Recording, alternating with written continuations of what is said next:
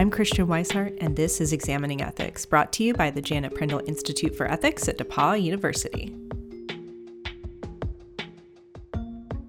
We take in massive amounts of information on a daily basis. Our brains use something called pattern recognition to try and sort through and make sense of this information. My guest today, the philosopher Fritts, argues that in many cases, the stories we tell ourselves about the patterns we see aren't actually all that meaningful. And worse, these so-called phantom patterns can amplify the problem of misinformation. The occurrence of phantom patterns not only makes the problem of misinformation worse, but if used intentionally, as we think they are by certain algorithms used by social media companies or sites like YouTube, it can actually be a case of what we call epistemic exploitation. Some epistemic good of ours, some part of our good life related to things we believe or things we know, are taken advantage of. Stay tuned for our discussion on today's episode of Examining Ethics. In her book, The Right to Know, the philosopher Lonnie Watson writes, quote, "Knowing matters. What we know, or what we think we know, and what we don't know, determines much of what we do. We decide what to buy, what to risk, who to trust, and who to vote for on the basis of what we know, or think we know, about the world around us." End quote. What we know is being constantly challenged in the era of big data and online misinformation. Each one of us takes in an incredible amount of information, and our brains tend to try and make sense of that information by recognizing patterns. Some of these patterns end up being false, or as my guest Fritts puts it, they are phantom patterns. She argues that our ability to know information and recognize patterns gets exploited when online media outlets weaponize that instinct. She uses the term epistemic exploitation to describe this phenomenon. And in case you've missed our other episodes on epistemology, epistemic means relating to knowledge. I'll let Megan explain further.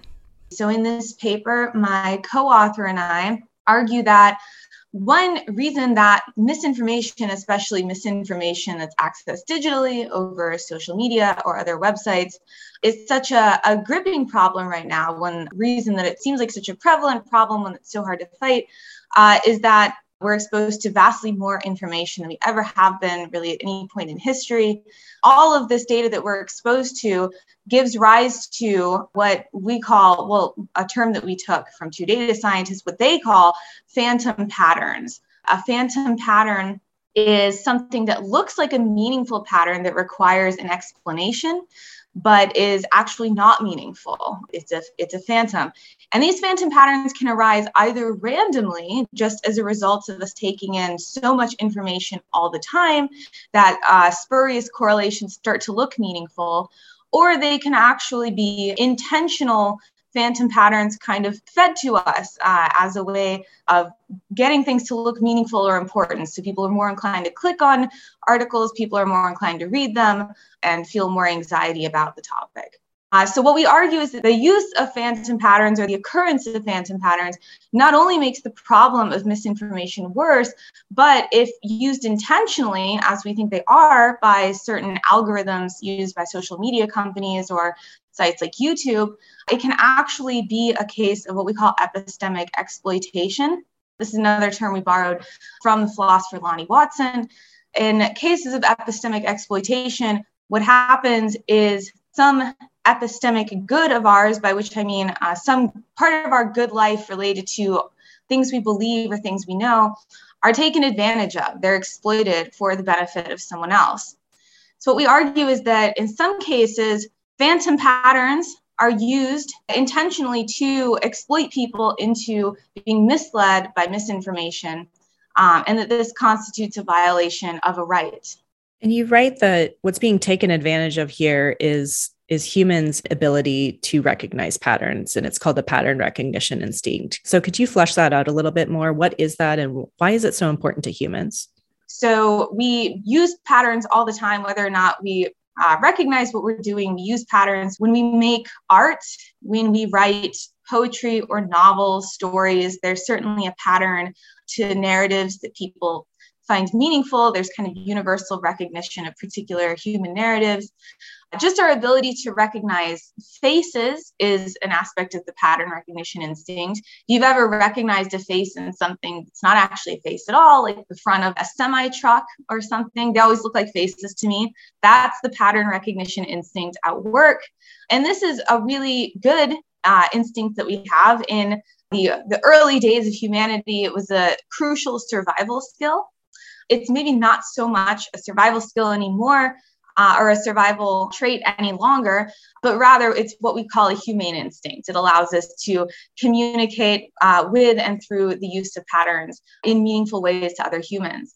So when this capacity starts to be used against us, when we are thrown into an environment where there are all these phantom patterns triggering our recognition of meaningfulness that actually aren't meaningful at all, the result is that this capacity becomes useless or even becomes a detriment to us.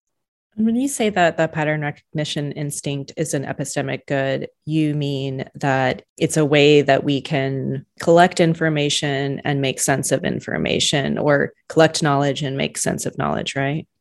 Yeah, absolutely right. By epistemic good, I mean it's some good capacity that we have that relates to our ability to know things or to come to have true beliefs or good beliefs. We're now in the era of what you and your co-author call big data, where we humans are interacting with massive amounts of data, massive amounts of information. Wouldn't it be a good thing for our pattern recognition instinct to sort of take over in this era of information overload? So that's certainly how it seems. We tend to operate under the assumption that the more information we have, the better off we are. Anyone who has spells of anxiety like myself knows that when you're in the middle of an anxious episode, often the instinct is to go straight to information gathering, get as much information as you possibly can on a topic. It feels like getting more information means becoming more in control, having better access to the truth. This is actually not the case, though. So when you get enough information, when you get enough data, as the amount increases, what also increases alongside it is the risk or the chance of getting spurious correlations. So one funny example, kind of from the early days of the era of big data, was in, I believe it was 2004 to 2006, there was a spurious correlation in the data that people didn't know was spurious at the time. We were gathering data on a whole bunch of things and noticed a correlation between the increase in murder rates and the increase in the sales of iPods. So we measured this over the course of a couple years, and the rates of increase stayed very similar, nearly identical between the two. A few very well-respected institutes, think tanks, the Urban Institute in Washington, hypothesized that these two rates were connected.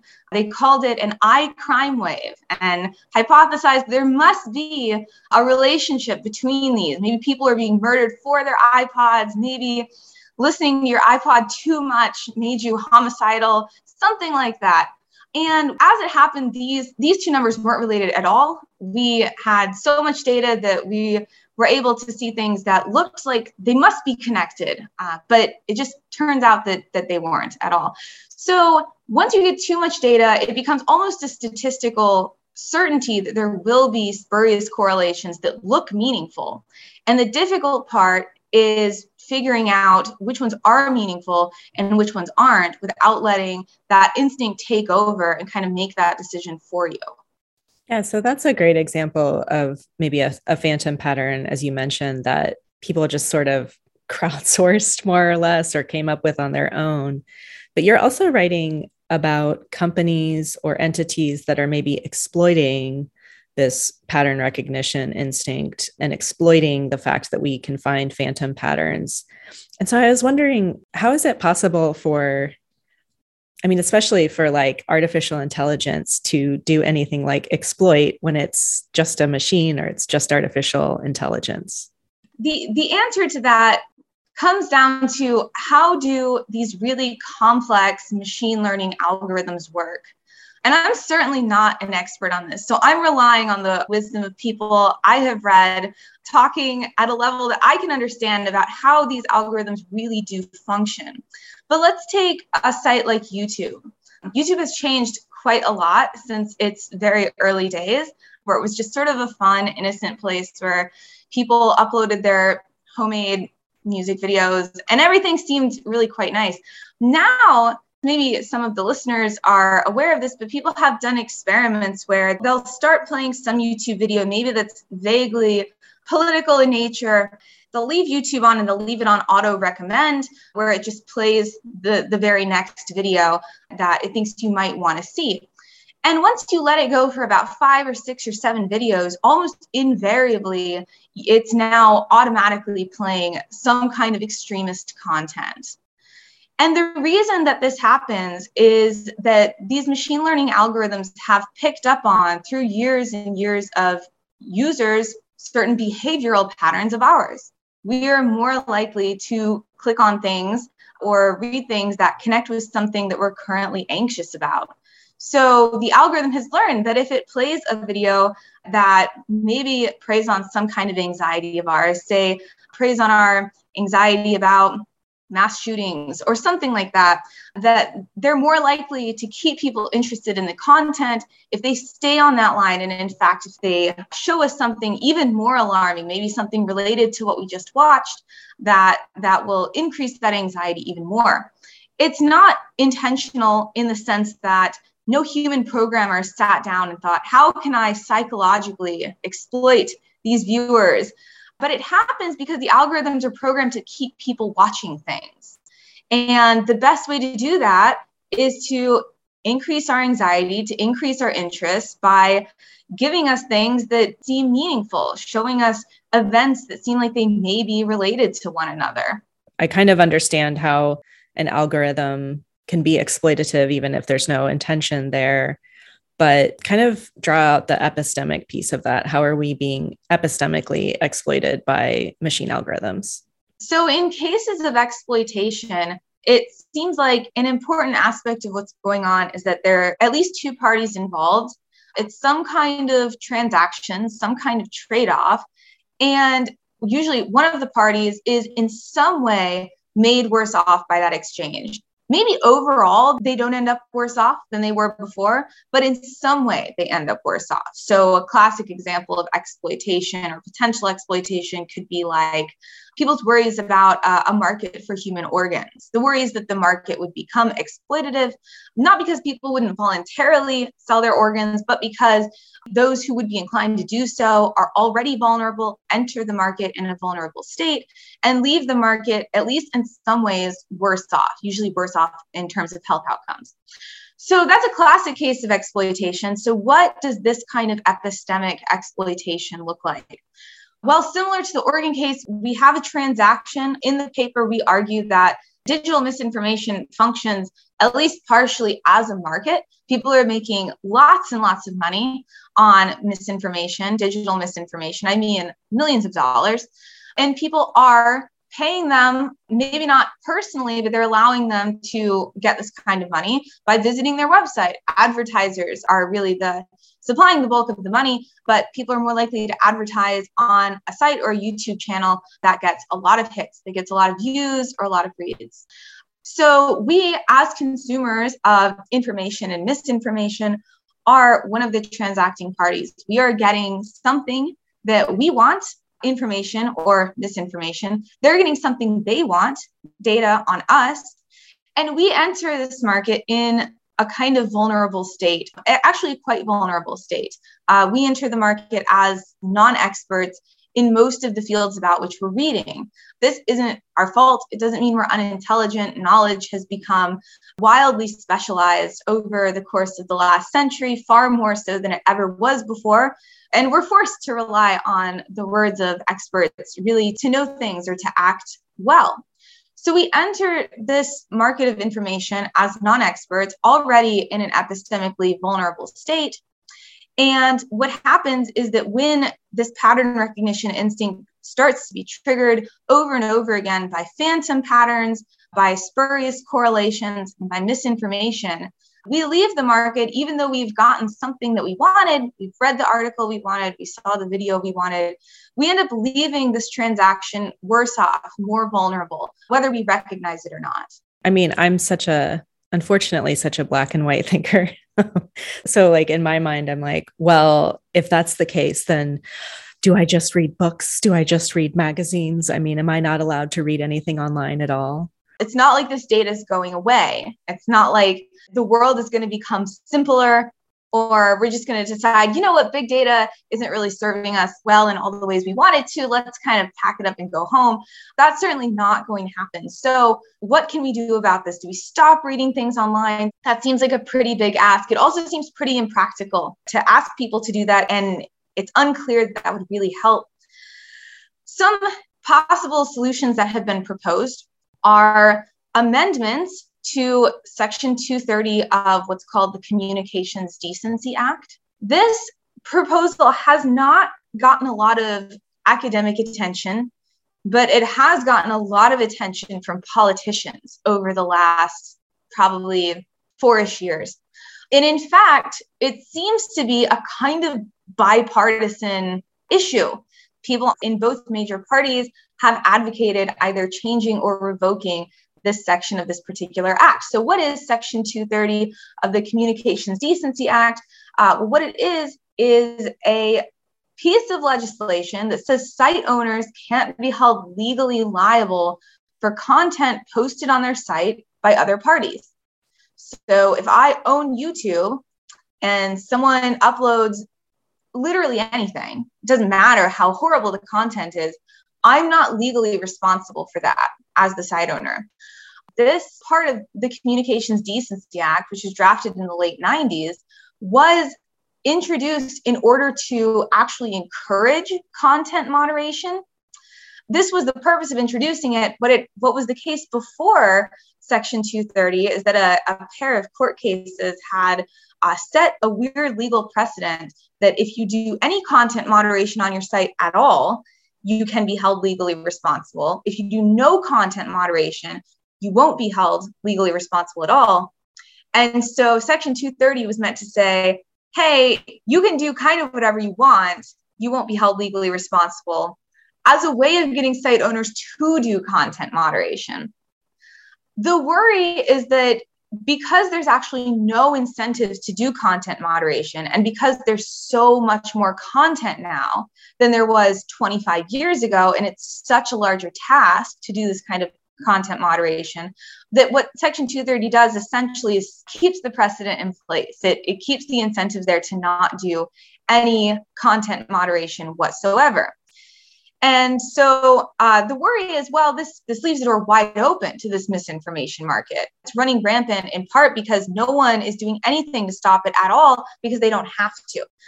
There are probably far too many legal and pragmatic reasons that we can't actually get rid of the section altogether. Mostly, it would make it almost impossible to own a website. But what we could do is turn Section 230 into a quid pro quo. Turn these legal protections for site owners into a kind of trade deal where they need to do some amount of content moderation for extremist content, for democracy undermining misinformation, for instance, in order to receive these legal benefits in return. So this is something that we propose as a possible, I don't want to say solution to the problem, but something that could help mitigate the amount of phantom patterns, the amount of epistemic exploitation that your average internet browser runs into on a day-to-day basis. There's a sort of backlash against so-called cancel culture. And in my mind, you know, a lot of times I think people think of content moderation as cancel culture. Maybe that's not right. But if you could, I wondered if you had any thoughts about, you know, the backlash against content moderation, the backlash against consequences for extremist content. Of course, I would expect the largest question with regards to this proposal to turn 230 into a quid pro quo to be, how are we going to set standards for what is misinformation and what is not? Isn't the safest way to avoid authoritarianism, to avoid censorship, to just not have any legal definition or laws about misinformation at all. And I don't think this is a completely unfounded worry. Several years ago now, we saw something like this arising in the elections in Malaysia, where these elections were one big issue that was in the middle of this election was a disagreement over fake news. So what had happened is the incumbent president had declared that digital fake news was illegal, that there were legal repercussions for printing it or writing it or accessing it. But the problem was that there weren't very clear standards for what was fake news, and the sitting president and those in the cabinet were calling things fake news that their political opponents thought, well, no, this isn't fake news. This is just criticism of those who are in power right now. I take it that this is the kind of situation that most people want to avoid, reasonably so. So how do we come up with a good, maybe neutral understanding of under what conditions is information misinformation, such that people can and should moderate it? And I don't know that there's a great answer to that question.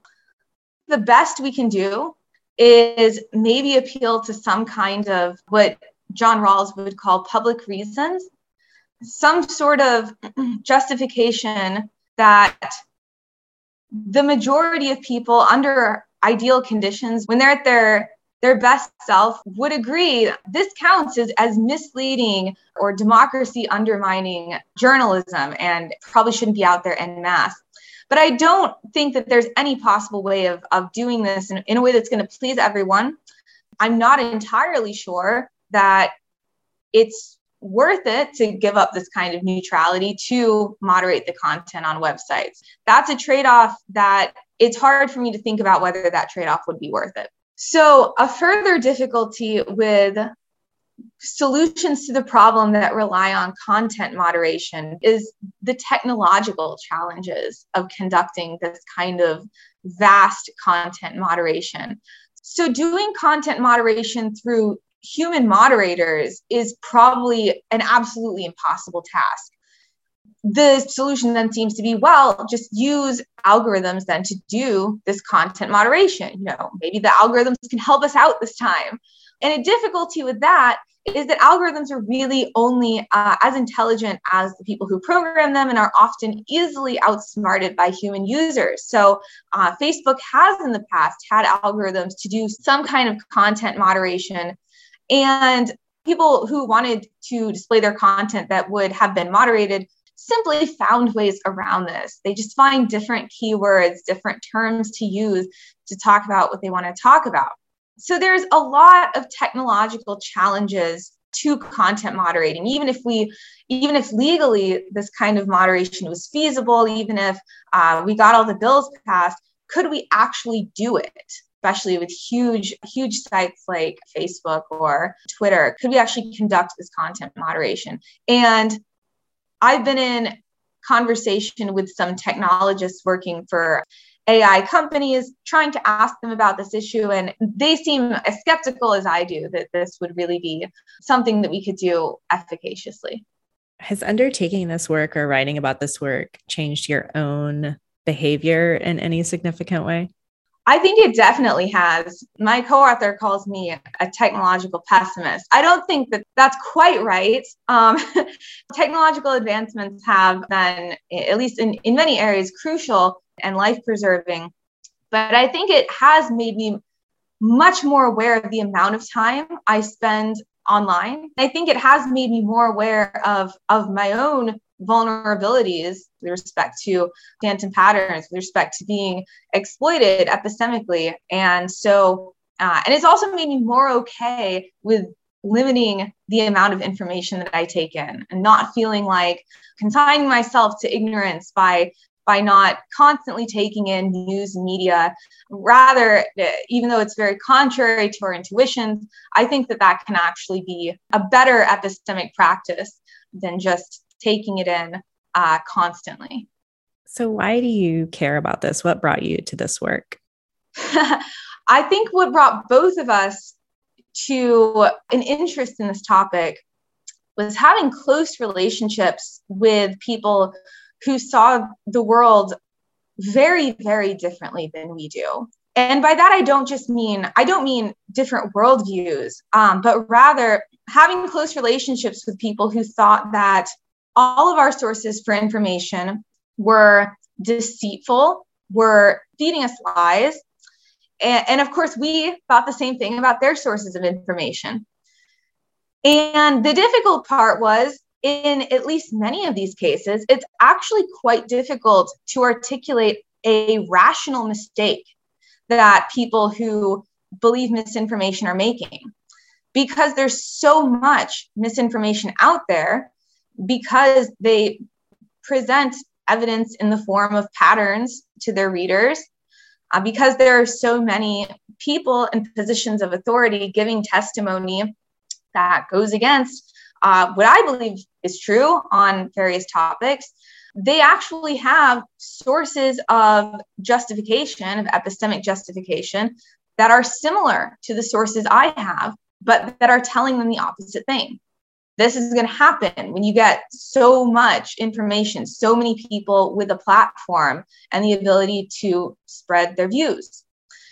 So we found that a lot of the discussion, especially in the philosophy literature on misinformation, was an attempt to articulate a kind of either rational mistake or maybe bad character trait of people who do believe misinformation or find it compelling. And what we saw was that's not always the case. It's possible to be a rational, epistemically virtuous person who just happens to find themselves in an environment where these rational capacities lead them into untruth. And that seems like a problem primarily with our digital environment. And what can we do about that? If you want to know more about our guests' other work or some of the things we mentioned in today's episode, check out our show notes page at examiningethics.org. Examining Ethics is hosted by the Janet Prindle Institute for Ethics at DePaul University. Christian Weishart wrote and produced the show. Our logo was created by Evie Broges. Incessant clicking noise by the light that keeps turning on and off in this room. Our music is by Blue Dot Sessions and can be found online at sessions.blue. Examining Ethics is made possible by the generous support of DePaul alumni, friends of the Prindle Institute, and you, the listeners. Thank you for your support. The views expressed here are the opinions of the individual speakers alone. They do not represent the position of DePaul University or the Prindle Institute for Ethics.